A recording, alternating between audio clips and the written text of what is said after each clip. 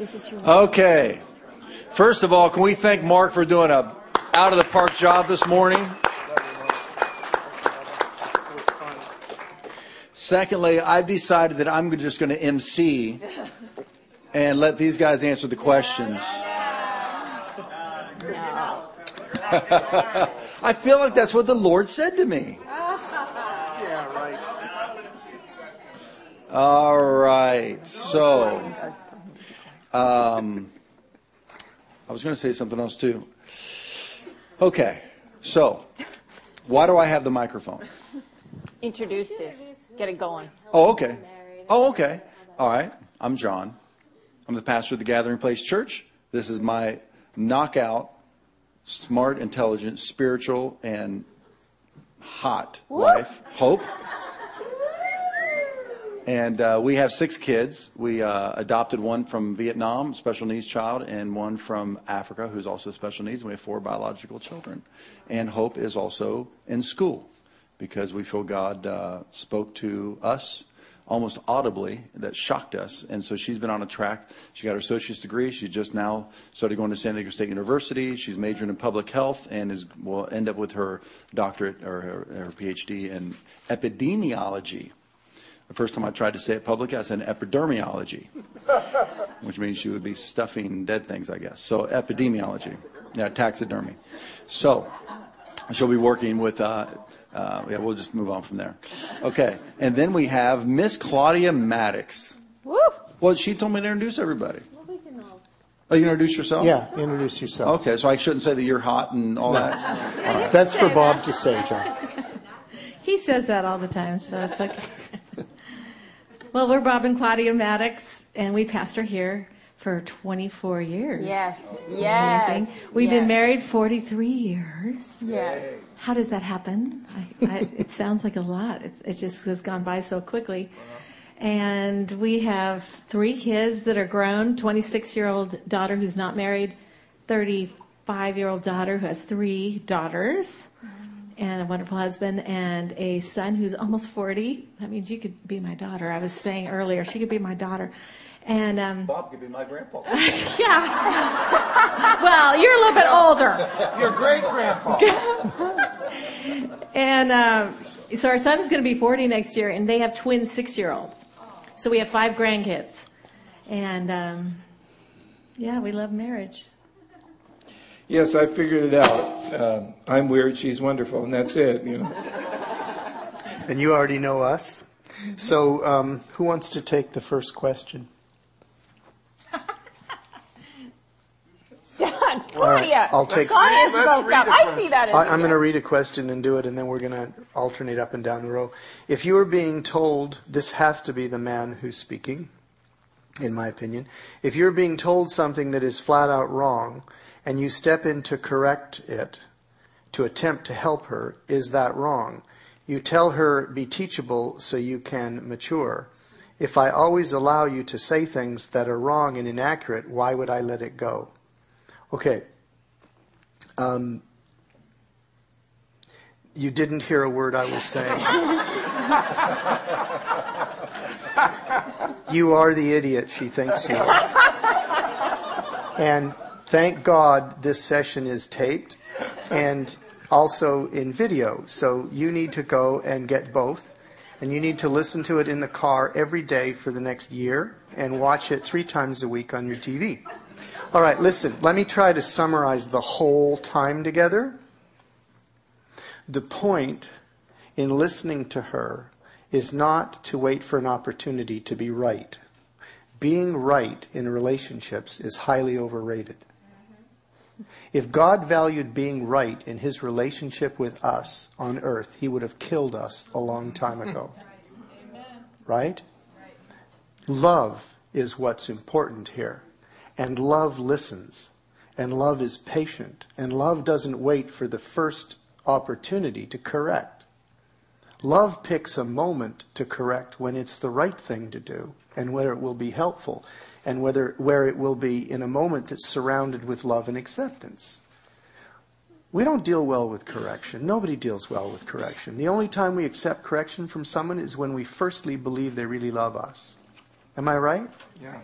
Otherwise, we react defensively. So she needs to know, really, truly, that you love her. And that your reason for correcting her is entirely out of love. The tone of what I'm reading here suggests you're far more concerned with being right and with right and wrong than with how your wife is actually doing. That's not going to work for you. It's just not going to fly. So I think what you're trying to do is you're trying to change your approach here. I think you need to change your approach to where you're going to graciously listen to her for a long time so she knows that you really love her. By listening, you earn the right to correct. And when you correct, you only do it to the extent that's really necessary. Besides, most of the time we lead by example, not by lecture. Sorry if I've been hard on you, but you really need to get this. Whoever you are, you really need to get this. Hey, Mark, let me say something. I know there's been times when we've disagreed on something and I've actually known that I was right. And instead of insisting, I just leave it, and then later we find out, and, rather than insist and get into a big fight, if it's not worth it. It's better just to say, you know what, hey, it'll all come out, and yes, because it's usually our egos, right? Yes, and you're going to have to learn what Mark just said at least 300 or 400 times before you get it, right, Mark? Yeah. You practice it, right? Yeah. You practice it, right. And you don't do it well the first time. No, not the 300th time, maybe. Maybe the 301st time. Yeah. Okay, who wants to take another one?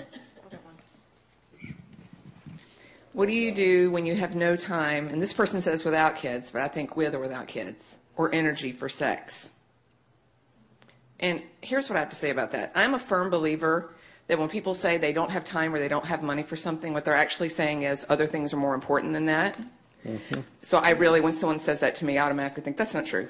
You've made other value choices in your life. So first of all, I think, and I don't want to make a generalization to say that this is always directed at wives, because I know plenty of people that it's just the opposite. So I'm speaking to husbands and wives.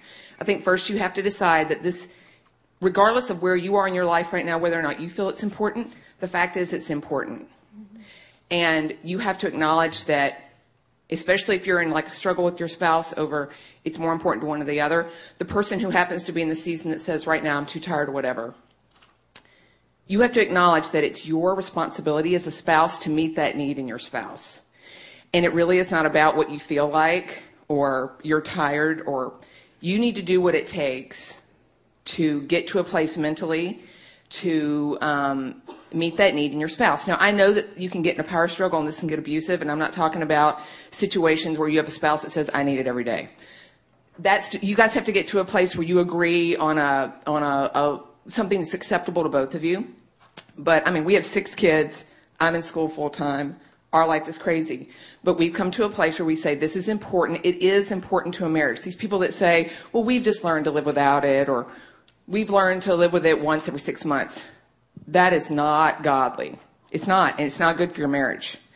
And so you need to come to a place where you find something that works for both of you, a win-win, not where someone just gives up and says, well, okay. You find a win-win, and you find a way to make it happen, because it is important, and if it means you have to schedule it, and some people are like, well, that's not spontaneous. Well, that's better than not having sex. If putting it on the calendar is what you have to do for it to happen, that's what you do, and that way you're prepared for it. And if that means you need to take a nap, if that means you need to get a sitter, if that means that you need to plan a date night so that you're in the mood, you do what it takes for it to happen. Because it is very bad news for your marriage for you to be going weeks and months without sex. I think. Right on. Gentlemen. Gentlemen. Wait a minute. Okay, now let me balance that out.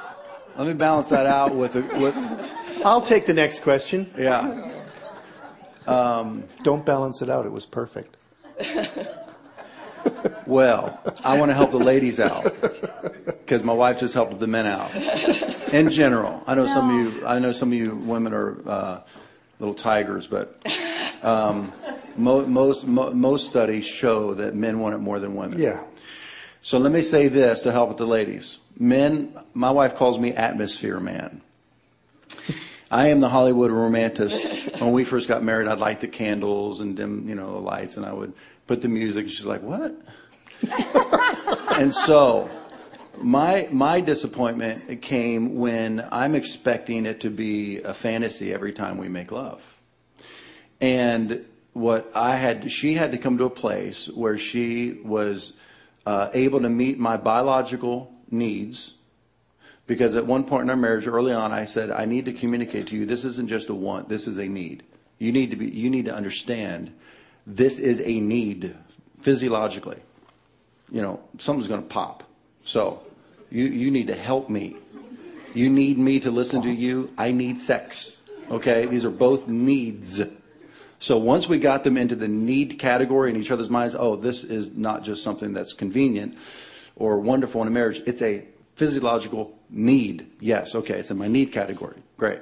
Now, what I had to learn was sometimes she's just doing her duty. And I cannot expect her to get out the dancing bears. Okay, so you need to be okay, men, with her saying, all right, I'm going to do this, but I am exhausted. My eyes are rolling the back of my head. Let's get to it. And you just need to be okay with that and accept it for what it is. And then every once in a while, when Nana has all the kids, and we've been in a hotel for 2 days and she has slept really good, that's called vacation sex. It is completely different, and I praise God for it. That's why I would always say that every time we'd go on vacation, that we were having another honeymoon, because you realize, that's why I married you. Because you have these honeymoons over and over and over all through the years. And another thing too is there's seasons in life, right? Yeah. So, as you get older, it might slow a bit, but hey, it's really wonderful. Sorry, but this season thing is important. There's football season, and then there's sex. No. One of the things too, because as a pastor, when you see marriages that have come to an end and been disasters, and if it is around this particular topic we're talking about right now, some people absolutely do not realize it is a biblical mandate too. That's right. And if you don't understand that, Paul was explicit about it. He said it's the responsibility that the body of your spouse belongs to your spouse, and to one another. And so even so much that when we think about the Puritans, you get an idea when you think of the Puritans. These were, just uptight people that never had sex. No. In fact, in the Puritan church, they kicked a man out of the church because he was not having sex with his wife. They really believed that it was a biblical mandate. So it's not like, I've got to do this, God. But if there's an unwillingness of either member of the couple to not meet those needs, you are heading for disaster, and you're breaking God's law. Well, Mark always taught me that it was the highest form of intercession. Well, yeah, it's a form of spiritual warfare. And what you guys are saying, I don't know.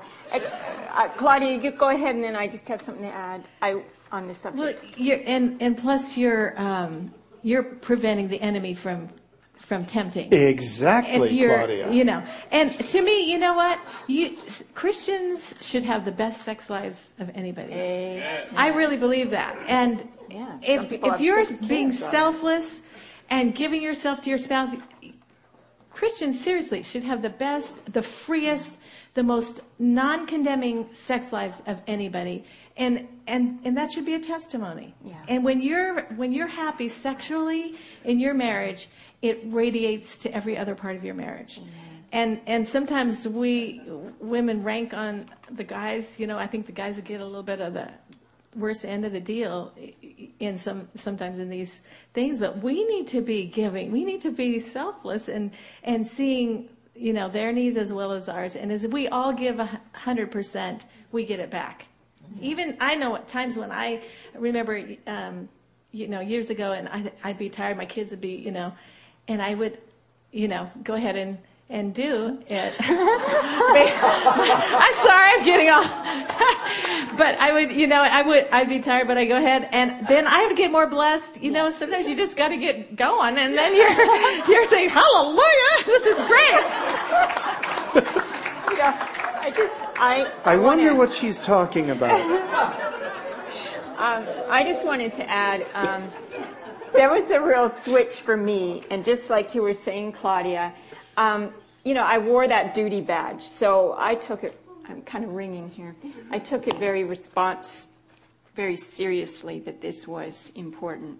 And I had a real switch, though, somewhere along the line.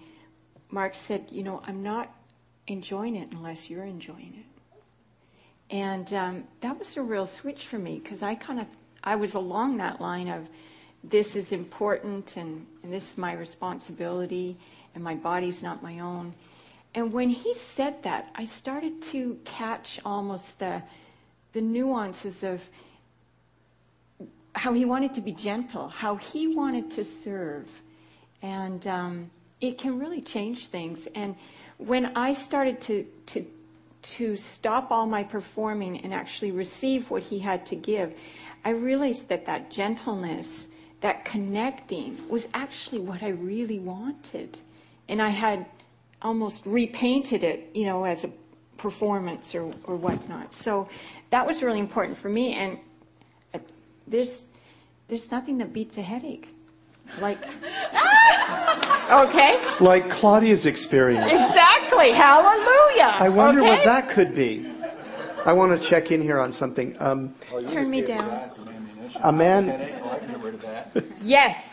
No, I really am serious. So when she says now I have a headache, I go, you can say, well, Mark and Shelley said I can get rid of your headache. Call me up. But it really had to do with the gentleness and the love that was emanating. So it was kind of reframing.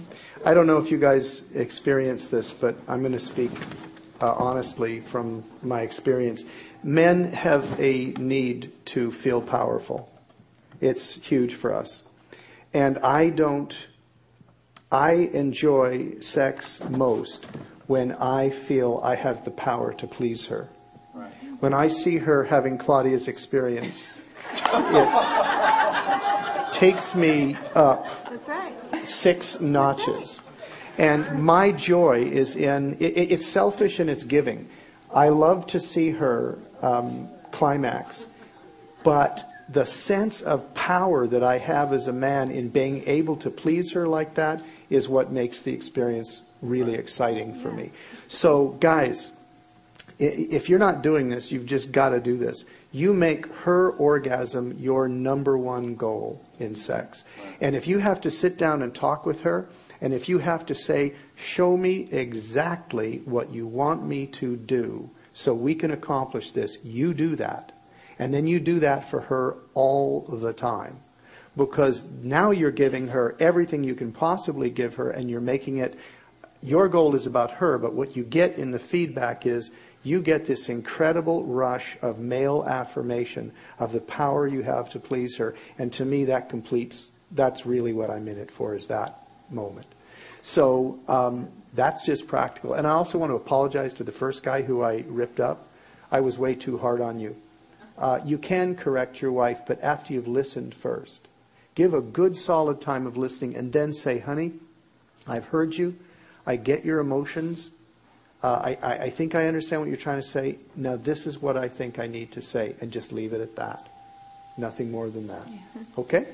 And I also want to say, we're sensitive to the singles that have come today and really respect you. We were graphic here for a reason, in that these things you need to know entering into relationships. We have a pastor that gave all his staff, intended for pleasure, the textbook. Which Shelley and I burned. Through. Burned through. I'm serious, because sometimes if we grow up in a Christian home and these things aren't discussed, that's one of the first things I'll do in pre-marriage counseling, maybe in separate. It's like, there's some things we can learn. When Hope and I got married, we laid in bed and read that book together. And we looked at the illustrations, and then we practiced. Amen.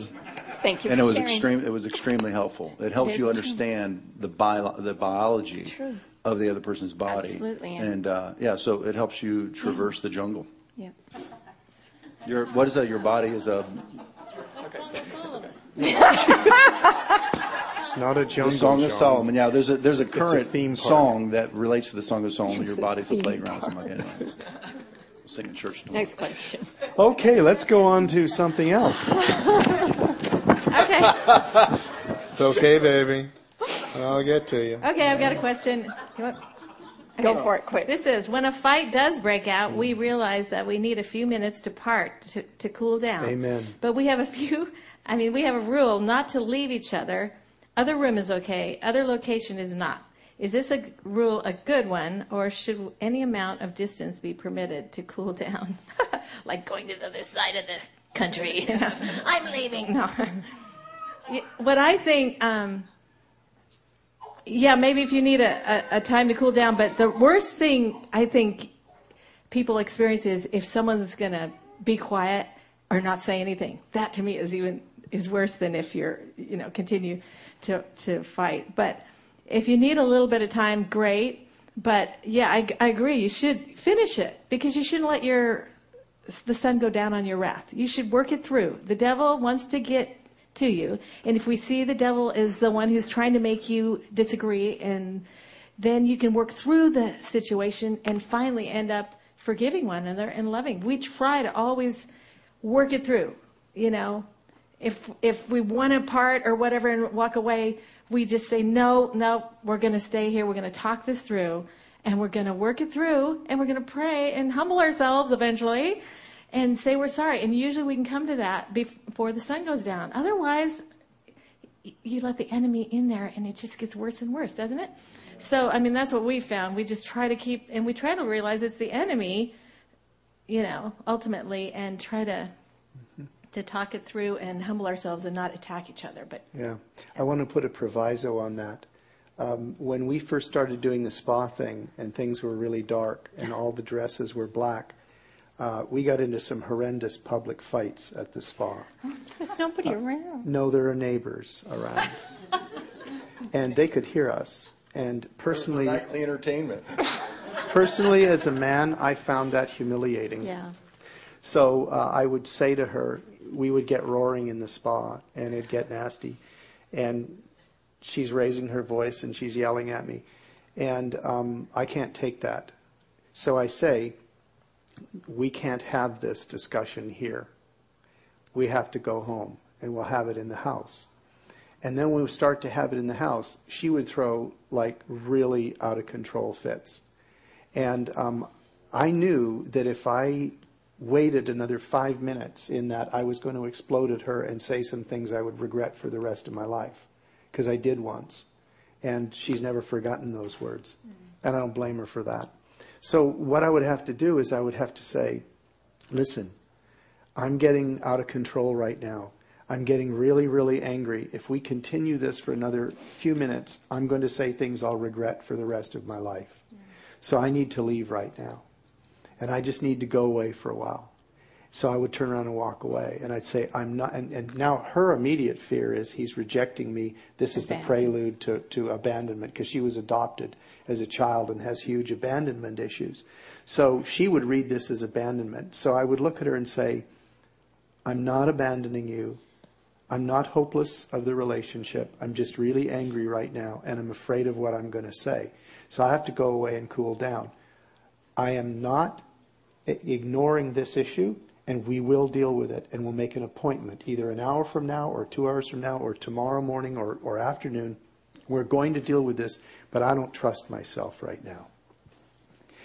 Studies have been done, and women have much less testosterone in their bodies than men do, and men have 10,000 times the concentration of testosterone as does a woman. Testosterone is responsible for your fight reflex, your rage, your outbursts of anger.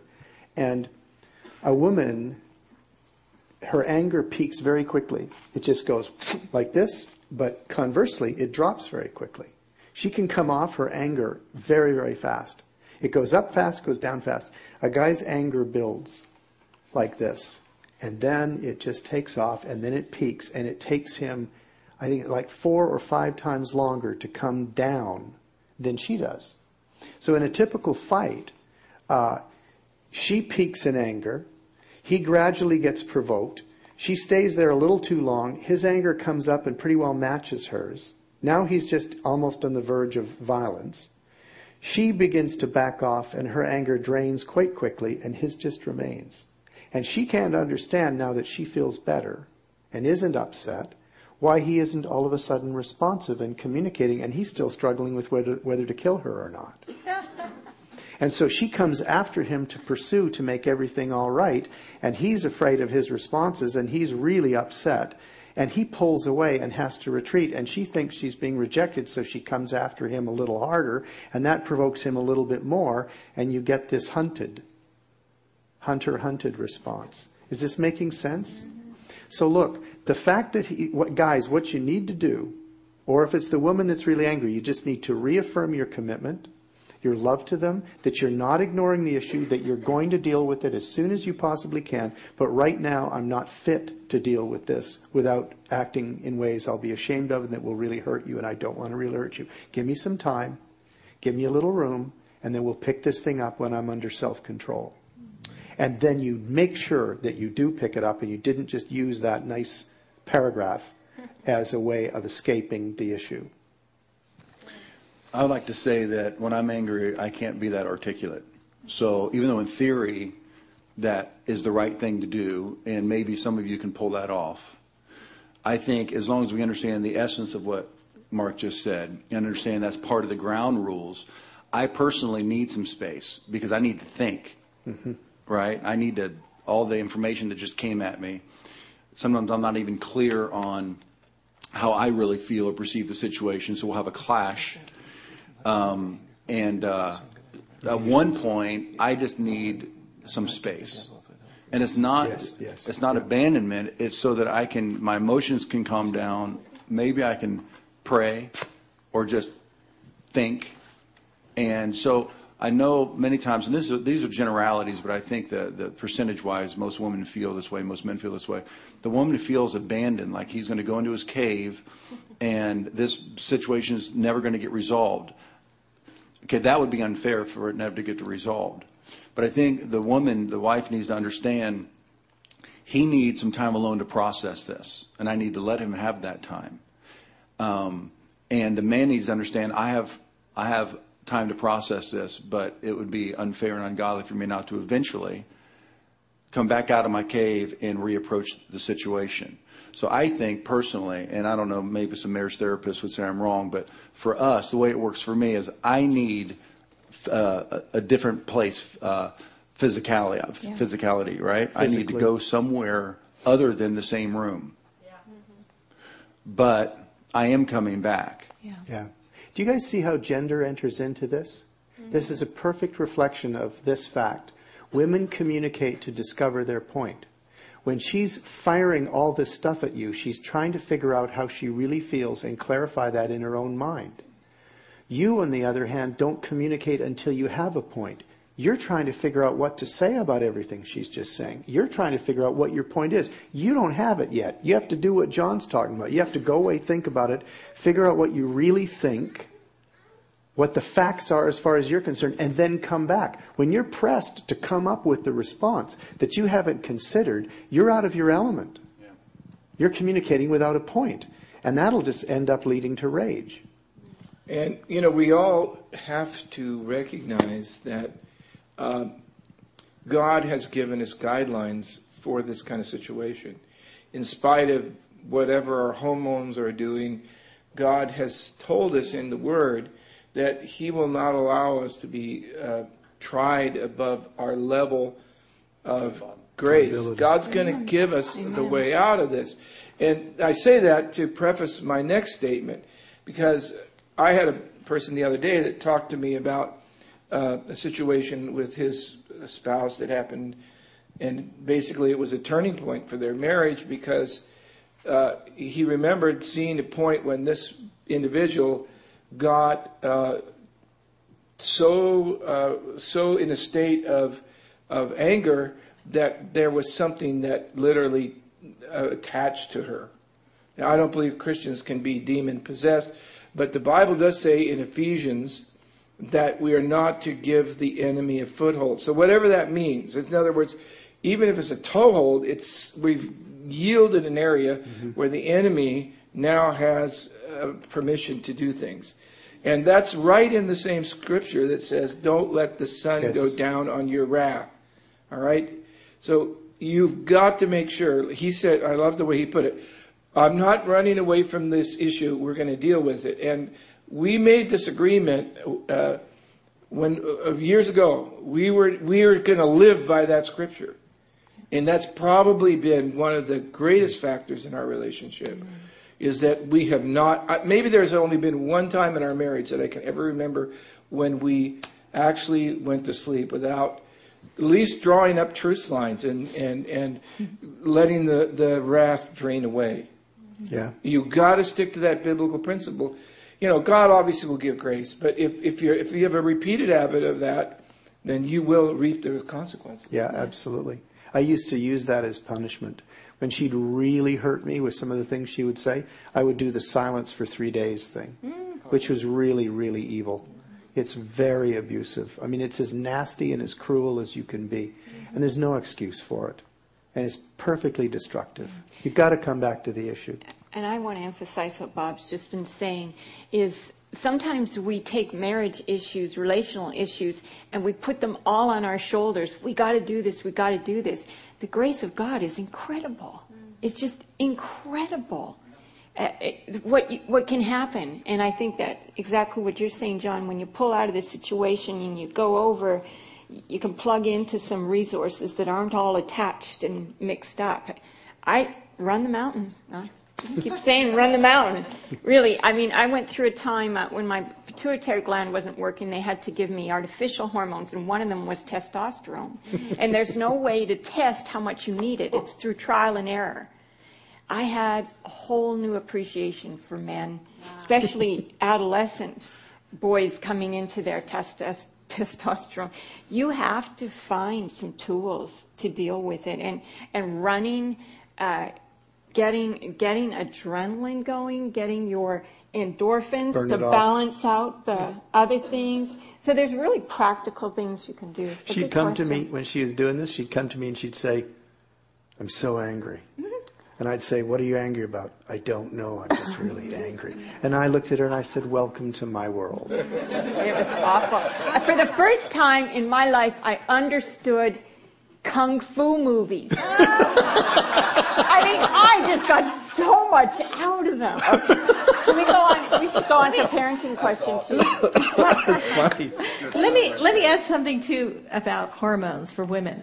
And because I have daughters too, and if you have daughters in your house, you know, Bob he's always saying, "We've got so much estrogen in this house, it's amazing," you know. But you know, during that time of the month, guys, just beware. I mean, you probably already know. As everybody has different levels of PMS. You know, that means pretty mean sister. Yeah. But you know, one of my daughters has pretty bad PMS, you know, and if I can get her to realize that that's what it is, I mean, there's things that are bad, but it gets way worse when you're in PMS. And if the husband and the wife can realize, okay, mark it on your calendar, seriously, because I'd wake up one morning and everything that day would be absolutely horrible. Everything. I mean, everything was horrible. You know, from one thing to the other, everything was depressing and horrible. And and then I'd look at my calendar and, oh yeah, okay, 1 week before my period's going to start. Okay, I get it. It wasn't horrible. Hope actually marks it on the calendar. The kids don't know what it is, so please, family of God. But on the family calendar that's in the kitchen, there's this little color-coded dot so that I understand. And then our oldest daughter just started recently, please, privacy, please, okay? And the other day, my oldest daughter, who's 11, barked at me. And I was like, this needs to be disciplined. This is unacceptable, I'm thinking. So later on that day, Hope texted me. She is, I don't know, you said She's PMS. PMS. She has PMS. So the mother bear was explaining to the daddy bear what's going on with the baby bear. All right. So it is the weirdest deal on the planet that all of the girls' cycles They all sync. That's true. They do. That is bizarre, and it's not fair. I know. No, it is fair because, guys, here's what you do. Oh my gosh. When that week comes along, it's time for yard work. Sure. Got to be in the garage. Got stuff to fix. Hey, got to clean up the backyard. Hey, got to go pray for 4 hours Maybe it's tonight. God's way of giving just us. get out. Mark, Do it's their God's way of honeydew. saying it's going to be hell for 1 week rather than if you have as many kids as we do, It would never be. ends. That's right. Get it all over with. That's good. Should we do a parenting question on that subject? When you disagree with one another over how to parent, specifically if one parent wants to hold firm ground and the other wants to meet the needs of the child, how do you, in that moment, effectively communicate with your spouse and decide who is right? So I'm obviously going to pass it on to the parents on the panel, but I do want to say what I pick up here in that moment is not the time to decide. These are really important discussions. Really, really urge you to sit down. We have an excellent book that I recommend, Holding On to Your Kids, by Dr. Neufeld. Donna Bromley, a good friend of ours, just came and did a parenting seminar. It is well worth your time to sit down as a couple and discuss that. In the moment, you're still going to default to your default, right? To how you were raised, to all that other kind of stuff. But at least you will have had that discussion on what to do in the moments. You can learn keywords for one another, but you need to have some of these discussions. Don't leave the most important thing in your world to on-the-moment fly stress situations. Do some planning. Over to you guys. Parents? Would you read the question again? Yeah, read the Yes. question. Okay, when you disagree with how to rate, some will want to sort of soften the blow of discipline with the kids. The other person will want to hold firm. And you disagree with each other's approach. How do you deal with it in the moment? Like who's right? Well, you don't do it in front of the kids. Yeah. That's for sure. So then they see you're divided. Yeah. You Yeah. go somewhere else and discuss it, or you let it. You have to deal with it later. Now, what's the reason for that, Bob? Well, obviously, because when the kids see you divided, and they're going to take sides, and they're going to reinforce their case one way or the other, and you can't be in unity. I also think that it breeds tremendous insecurity in the child. Yeah. Because the adults know this is an argument. The kids think the sky is falling and our family is going to be destroyed, like Bobby's family. Mom and Dad just got divorced. So they can't process the parents fighting in front of them. They don't have the emotional stability or fortitude to be able to handle that. Sorry, I think let me say this bluntly. I think it's one of the most selfish things we could ever do is to fight in front of our kids. Yes. They need security. So what we do is when we want to fight is we pleasantly go into our bedroom and I put on my wife beater T-shirt. Yes. And then we just... Okay. That's so important. I really agree with that. And I tell our kids that, don't fight in front of your kids. It does. It's not fair. We have to fight fair too. We have to fight fair. There was one thing that reminds me of when our kids were teenagers. I remember our daughter did something, and I knew she was lying. And I knew I had her because I knew I could prove that she was lying, and she was in real trouble. And I was oh my gosh, she is going to really get it now because she is lying, and I know she is. And then I remember Bob came in, and the Lord, what was the deal on that? The Lord spoke to him about mercy somehow. And when he came in, he totally gave her mercy. And I was so mad.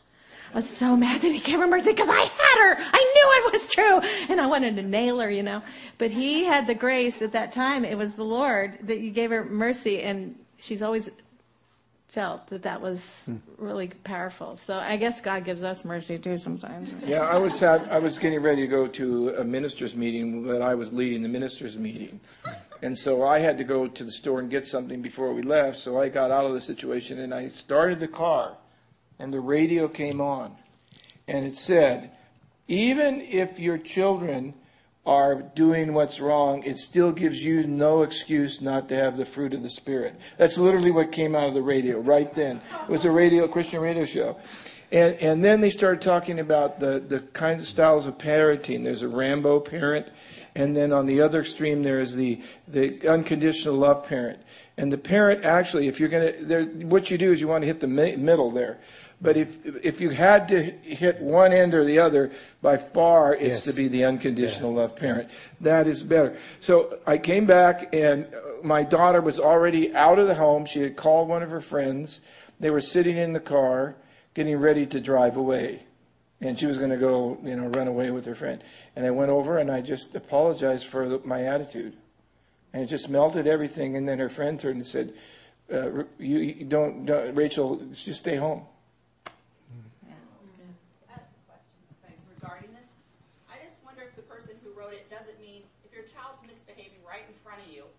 And say the mom or the dad says, that's it, go to your room now.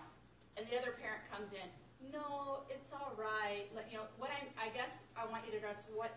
In the moment. When they're having the in the moment issue, you've already got but like if I come home, I went out on errands, and my husband told my daughter, you're not having TV for 2 weeks. I don't contradict him. That's right. I put a note on the TV, tape it on the TV, because later I might talk to him. That might have been a little extreme off site, like you're saying. Exactly. But in the moment, I think you have to have the other spouse's back. Oh, yeah. Whatever they said, Yeah. Yes, absolutely. is what you followed through on. That's good. You want to join our panel? Yeah. Seriously, that's good. Yeah, we never change gears right in front of the kid. We'll let one of whichever, it becomes clear pretty quickly that we don't agree. Whichever one seems to have been the most coming through the clearest will stand. Then we might remove ourselves from the situation, go reevaluate. Maybe there's information I don't have. Maybe there's information he doesn't have. He doesn't know what happened earlier, that this is like the 16th time I've addressed this issue. Now is not the time for grace. So then we revisit and say, you know what, Dad and I talked about it, and actually because of the way you've been behaving today, actually you don't get a free pass on this. You got to go up to your room for an hour or whatever. That's good. But it's appearing unified in front of them, then getting on the same page and potentially coming back and changing and being okay with that. But that goes along with sometimes one parent coming back and saying, I'm really sorry. I didn't know that today, like a good example was first day of school. I won't give you all the history of it, but a bunch of our kids, we switched schools and it was a huge transition, and 4 out of our 6 kids had complete meltdowns when they got home. It was just a really hard day.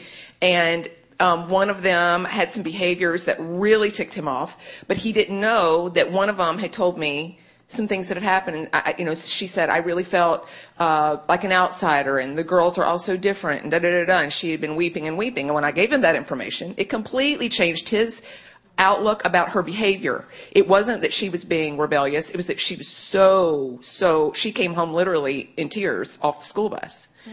So, yeah. Well, understanding brings mercy. We had a question right there. Is it on this topic, right? Yes. Well, when one parent has been a little bit too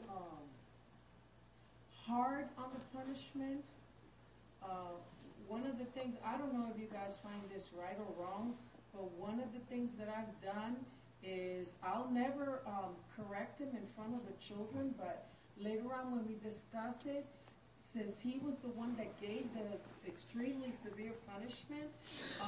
Who are we talking about? She has a friend. She has a friend. Your neighbor. His name's Bob. What does extremely severe look like? I don't know if we should have that described in... No, I'm kidding. They did something small that would require a timeout for a day. The punishment didn't equal the crime, right? Came and said, "Oh, you're going to have timeout for 2 weeks." Yeah. So this person. I'll have the person say, Yeah.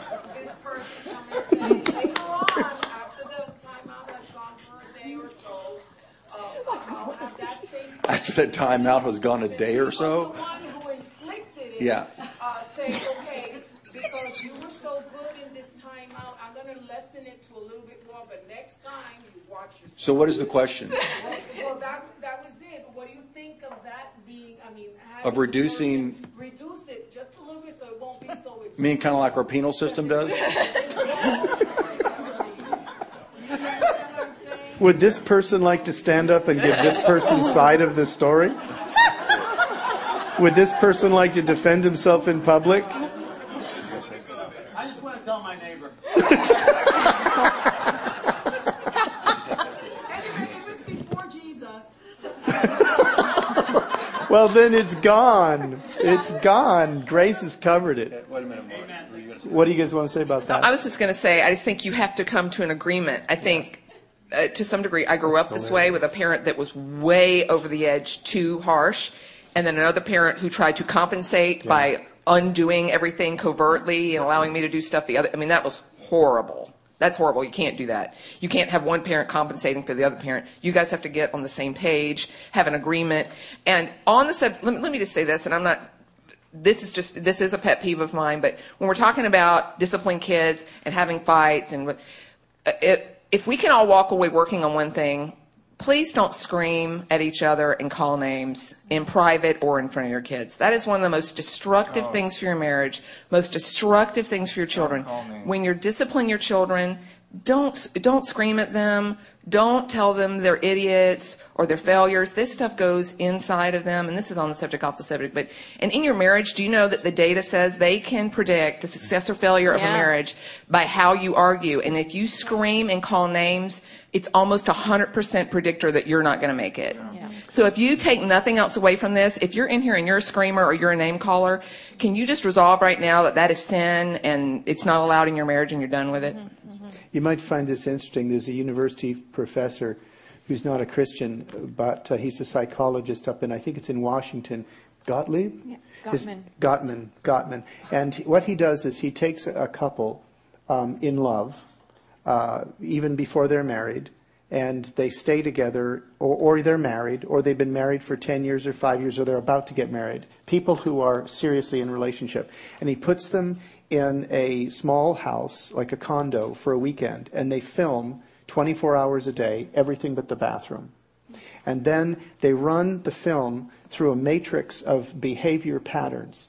And he can predict, and this has got nothing to do with how the couple feel about one another, or their intentions for the future, or anything. 96% successful prediction of whether or not that couple will be divorced, just based on how they fight. And the book is fantastic. What's the name of the? He's got several, and feel free to email info@gatheringplacechurch.com. Yeah, we'll get you the book. We can get you some articles, some books. Guys, it's very scary. Helpful information. You read this book. He's called it The Four Horsemen of the Apocalypse, or is that John Gray? I can't remember. It's Gottman. Anyway, he shows you what these patterns are of behavior that guarantee divorce. And if you see any of them in your relationship and how you're relating to one another, you must fix it. Because it will bring about the destruction of your relationship. I want to make sure that we answer the question that the person asked, and that would reveal who asked it. So I'll give you the chance to say, you guys answer my question or not, or you can be quiet for a minute because you don't want to reveal who you are. I'll give you 5 seconds. 1, 2, 3, 4. Okay, I'm going to assume the question was answered or not answered, and you don't want to reveal who you were. Okay. I'm not sure. I got another one. This is a serious one. When your husband tells you that if you complain about your ministry again, he's going to insist that you leave the ministry because you can't handle it, how am I supposed to respond? He is the head of the household, but is he really hearing from God or reacting out of his own fears or frustrations? What's happening in this marriage is that there are two things that God values very highly, which are in conflict.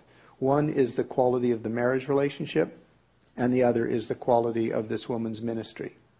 God unquestionably values that we have significant ministry in our lives. And I'm guessing that this person has discovered that they have significant ministry in their lives, and this ministry is precious to them, and it's part of her fulfillment as a Christian. But at the same time, she's called to honoring this marriage relationship. And very clearly, the ministry and the marriage are in conflict. I'm not clear on the question. When your husband tells you that if you complain about your ministry again, he is going to insist on you leaving the ministry, quote, because you can't handle it, okay, gotcha. Unquote. How am I supposed to respond? He's the head of the household. But is he really hearing from God or reacting out of his own fears or frustrations? The marriage and the ministry are in apparent conflict. But there's a hint in this question of what's going on. He is the head of the household, but is he really hearing from God or reacting out of his own fears or frustrations? Here's the question. What's the difference? Who cares? Whether he's hearing from God in what he says to you or what he's saying to you is expressing his pain. He's in pain. He believes somehow that the weight of your ministry upon you and the burden that is to you and him hearing you complaining about it has touched his fears or caused him considerable frustration. So somehow you have to change that. Your marriage is frankly more important than your ministry. But the solution is not quitting your ministry. The solution is how you handle the frustration of your ministry and how much of that frustration you download onto your husband. Because he's sending signals here that it's really hard on him. Okay?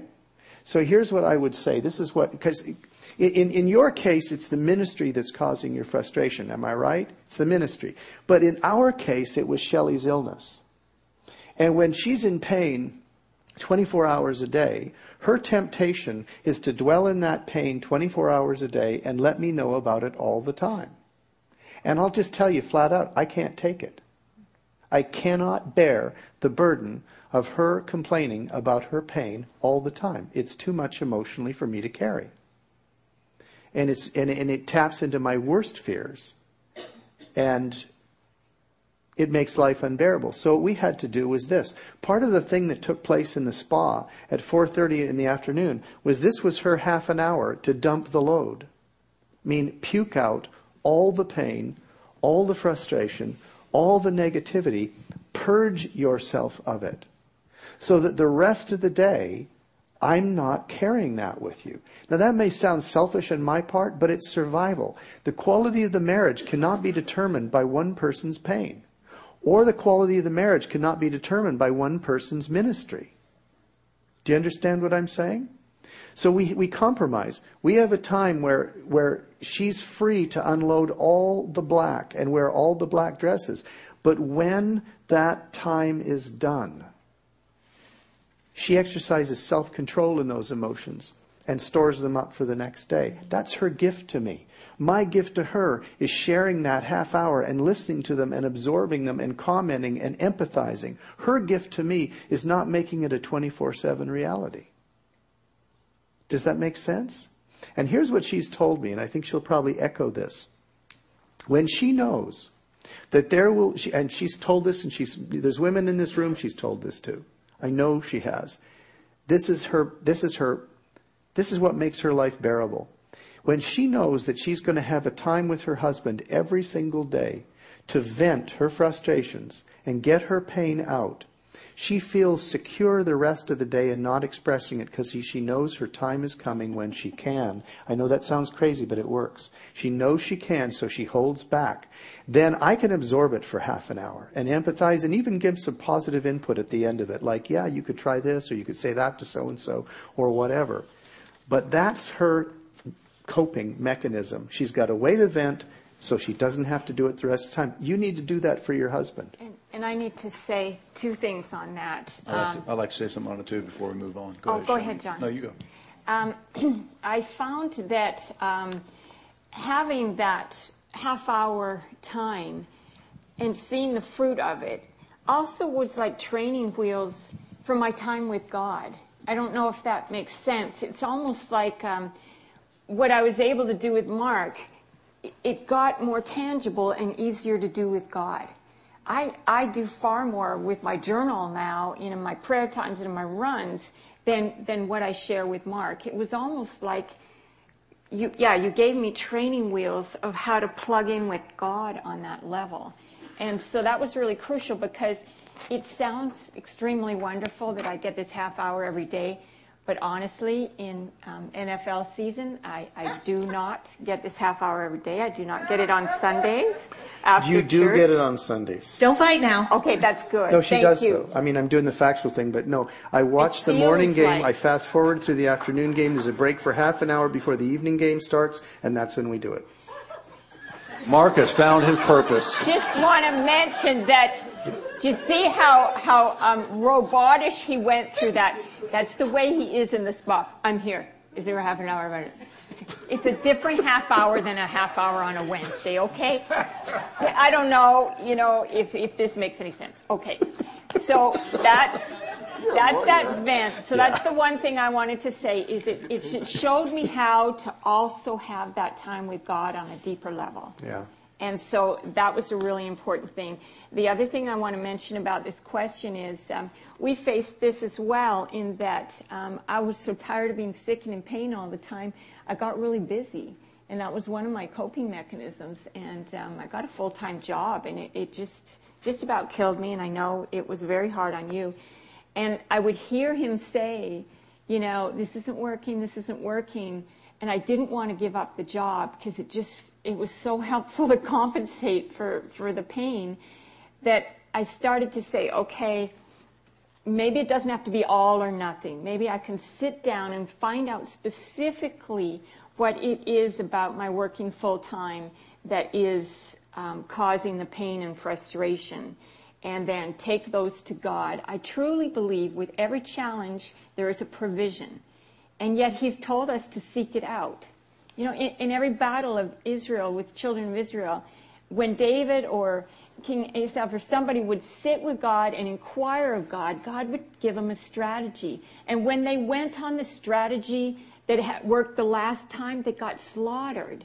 So I truly believe getting the specifics of, what exactly is causing the pain? What exactly is causing the frustration?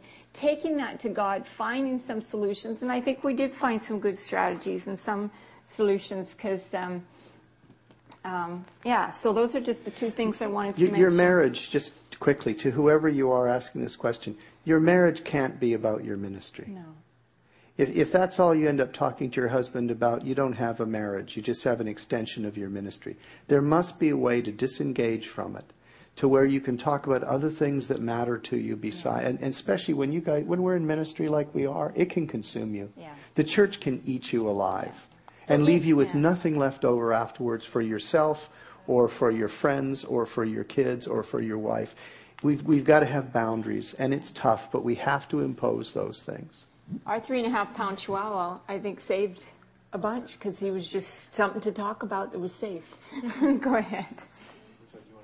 Yeah, I think this could pertain to, if this woman, if it's her ministry, if it was her job, if whatever it was a bunch of kids, she wants to pour out because she is, like you just taught us the last 2 days, she's wanting to explain everything, and she's all worried. And the guy is wanting to fix it, and he can't fix it right away. So failure. It's just coming. That's the two. Yeah. It's showing the two differences of men and women. Yeah.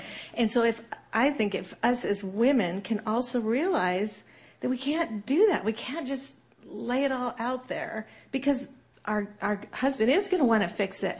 We need to control ourselves, Have a good girlfriend. And seriously, because if you have a girlfriend or someone you can share with, and if you have the Lord, sometimes we expect our husband to be the Lord. Exactly. Can't you solve all my problems? You're not Jesus. Oh, okay. Yeah. So I refocus. So 3 solutions: venting with God, venting with a close friend who will keep your confidentialities that you really can trust, and a limited time of complaining with your husband. And I don't mean complaining like crabbing. I mean like you need to vent, you need to tell him some things. You put it within boundaries, you do it, he listens, and then it's agreed, we're not going there again. And amazingly enough, we could actually pray about it. Yes. Together. Exactly. Wow. Good one. 4 things right there. It sounds like the husband cares about the emotional health of his wife, and he doesn't like seeing his wife in that condition. So he's saying, as your provider, protector, we're going to have to make an adjustment. I also like to say, if this person is in our church in particular, that means that you're not processing up to your immediate leader, which is problematic. Because if you have frustrations with ministry, then that should be resolved within your team leader. And if that's not working, you need to maybe go above that team leader's head to the next level and process it within the ministry. Otherwise, that's an unhealthy system. To have to go home and be venting means there's a problem with the communication between you and your team leader. That needs to be resolved because you have gifts and talents. Clearly, you want to use them. The church needs them. Jesus is happy about it. So there needs to be a healthier communication system within your actual ministry. So that's really the place to process that. Hope doesn't hear 90% of my ministry issues. When I get home, I turn off the car, I take off my pastor hat, and I put on my husband-dad hat. Because I don't want my family to always be, they used to. And there's 2 other things I want to say. One is, I would take this out of, do I need to submit to my husband, and put it that my equal partner in life is saying that the black cloud over your head is negatively shaping the atmosphere of our marriage and our home. So this isn't about, do I have to submit to my husband? This is my life partner saying, this doesn't work for us. And so now Hope said that to me a number of years ago. I was really, really frustrated with my ministry. And at one point she said, and it was one of those moments where it was a life-changing moment. She just pounded her fist on the dashboard of the van and said, we are not living like this anymore. Now, that's not my wife. That's not Hope. So I knew this is really serious. I've gone too far with my negative attitude. So I went on a retreat for a couple of days. And the first couple of days, I watched football and ate pizza and ignored the situation. Praise God. And then it's stupid. You shouldn't have. And because it was as much anxiety about me trying to change the external situation as it was to make an internal shift, because I was in a very negative place, and the external my dreams were not coming to pass, and I couldn't change that either. So I was stuck. So, but the point is, I had to plug into God. And my church has heard the story, and I taught a whole series on this, because when I finally got into a chair with a blank legal pad, and I said, okay, God, whatever you say, I'll do. He said, let's begin with thankfulness and go from there. Let's begin with thankfulness and go from there. Now, I didn't know what that meant. I didn't know where that would end up, but I do know that changed my life. And I began looking through the lens of thankfulness. It changed the complexion of everything. It changed me. It changed our household. Or if you have to go like this now because we're in public and I'm telling this story, but later you can tell me the truth. But it changed everything. Just like in a marriage. I mean, before you're married, all you can see is the good, and everybody else is trying to tell you about the bad, about the person you're going to marry, but you can't hear it. And then you get married and you can't see any of the good you used to see, and all you can see is the bad, and people are trying to tell you about the good, right? So thankfulness in a marriage, that things you're thankful about in your spouse are critical in the same way with your ministry. But the point is, I had to find God in the situation, because He has the solution to your posture. Can you imagine what a marriage would be like if for 30 days all you did as a woman was thank God for things about your husband, and all you did as a husband for 30 days was thank God for things about your wife? Can you imagine? Do you have any idea what would be released into that relationship if you just did that 5 minutes a day for 30 days? It would transform everything. It's right there. Another word on that ministry frustration, and I'll end with this, is sometimes ministry frustration can be because you're concerned about things that are outside your area of responsibility. Yeah. I don't like the way you're doing that. I don't like the way you're doing that. I think that could be done differently. What about what you're doing right in your little circle of influence? Are you focusing on doing it excellence right where you're responsible, and just leave the rest? I know it can be frustrating, but that it's all about character again. Okay. We got time for another one? 5 minutes. Got time for one more? Do you want to ask one of those questions, or should I ask a question? You go for it, Hope. I have two good ones here. This is talking about how does a wife stand her ground when God has given her specific callings and anointings that differ from her husband's? Does she always submit to the husband and his callings because he's the head of the marriage?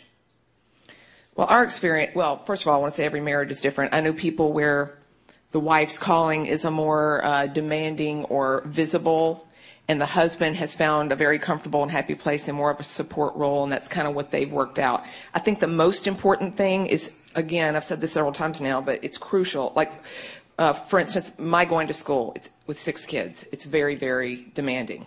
But would not have happened if he were not in complete agreement. So that's my first question is on this with specific callings and anointings that differ is, are you guys in agreement that that is what God has called you to do?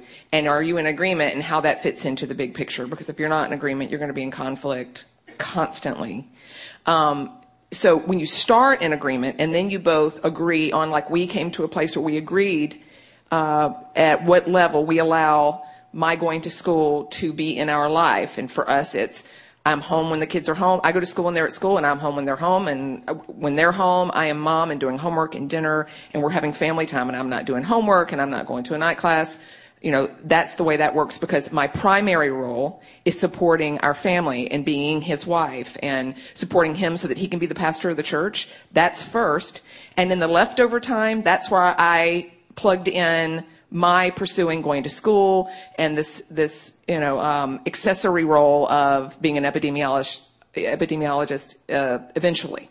So that's how we worked it out. I think when you get to heaven, I'm talking to the guy.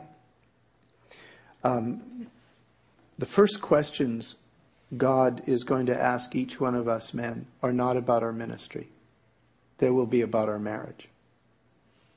The number one thing in God's heart is how you have been a husband to her.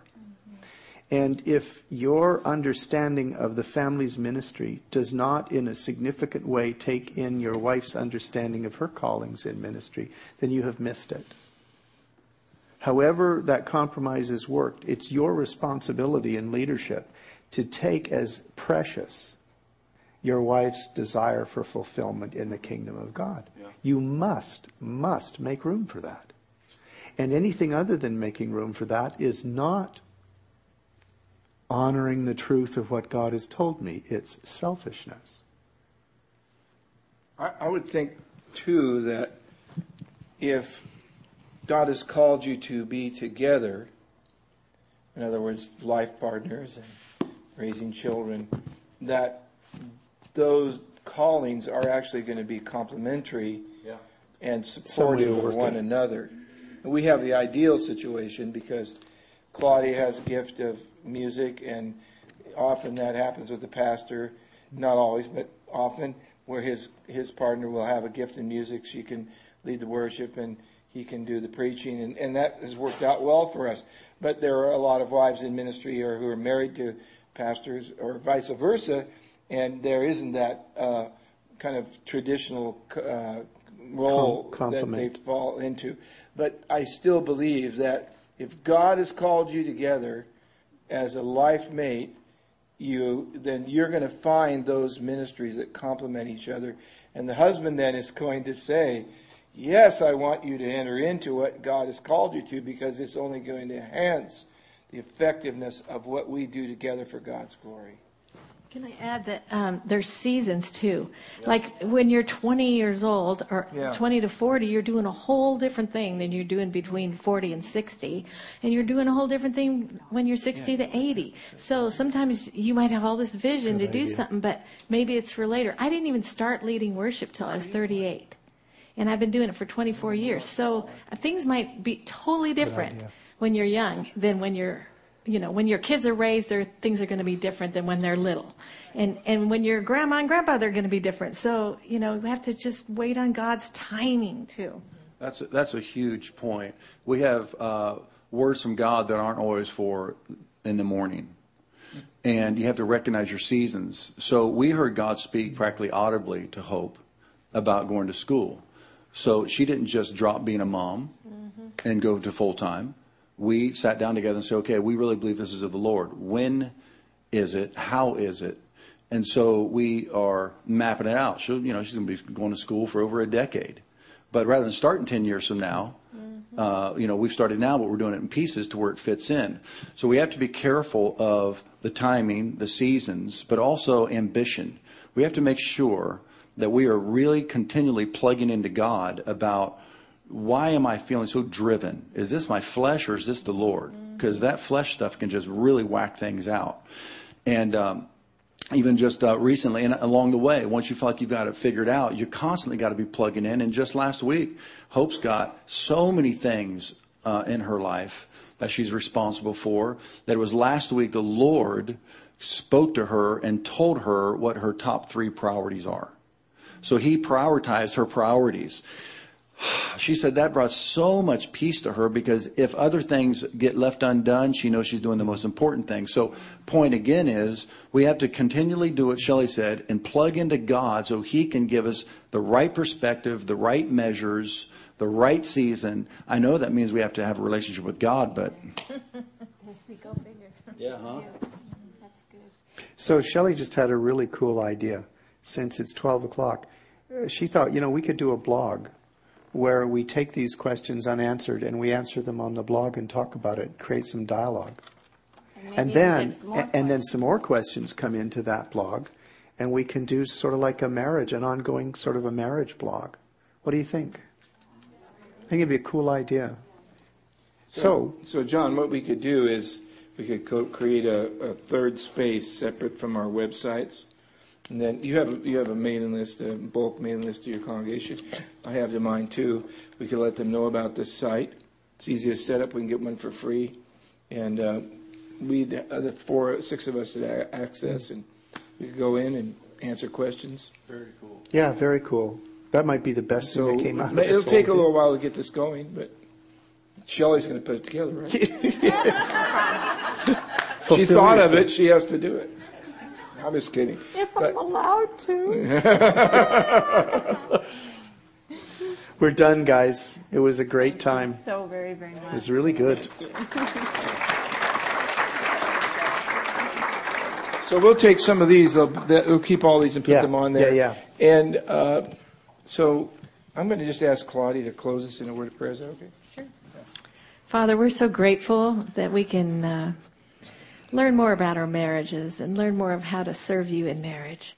We thank you for the teaching, Lord. We pray that you will just go before us and help us to implement these things. Give us grace. Give us strength, Lord. Make our marriages shine for the world to see. And we'll give you praise in Jesus' name. Amen. Amen. And thank you, especially to the hospitality. Yes. That was fantastic. They're already gone, but we'll let them know. And thank you for the child care, Deanna and Red. Great job. Amen.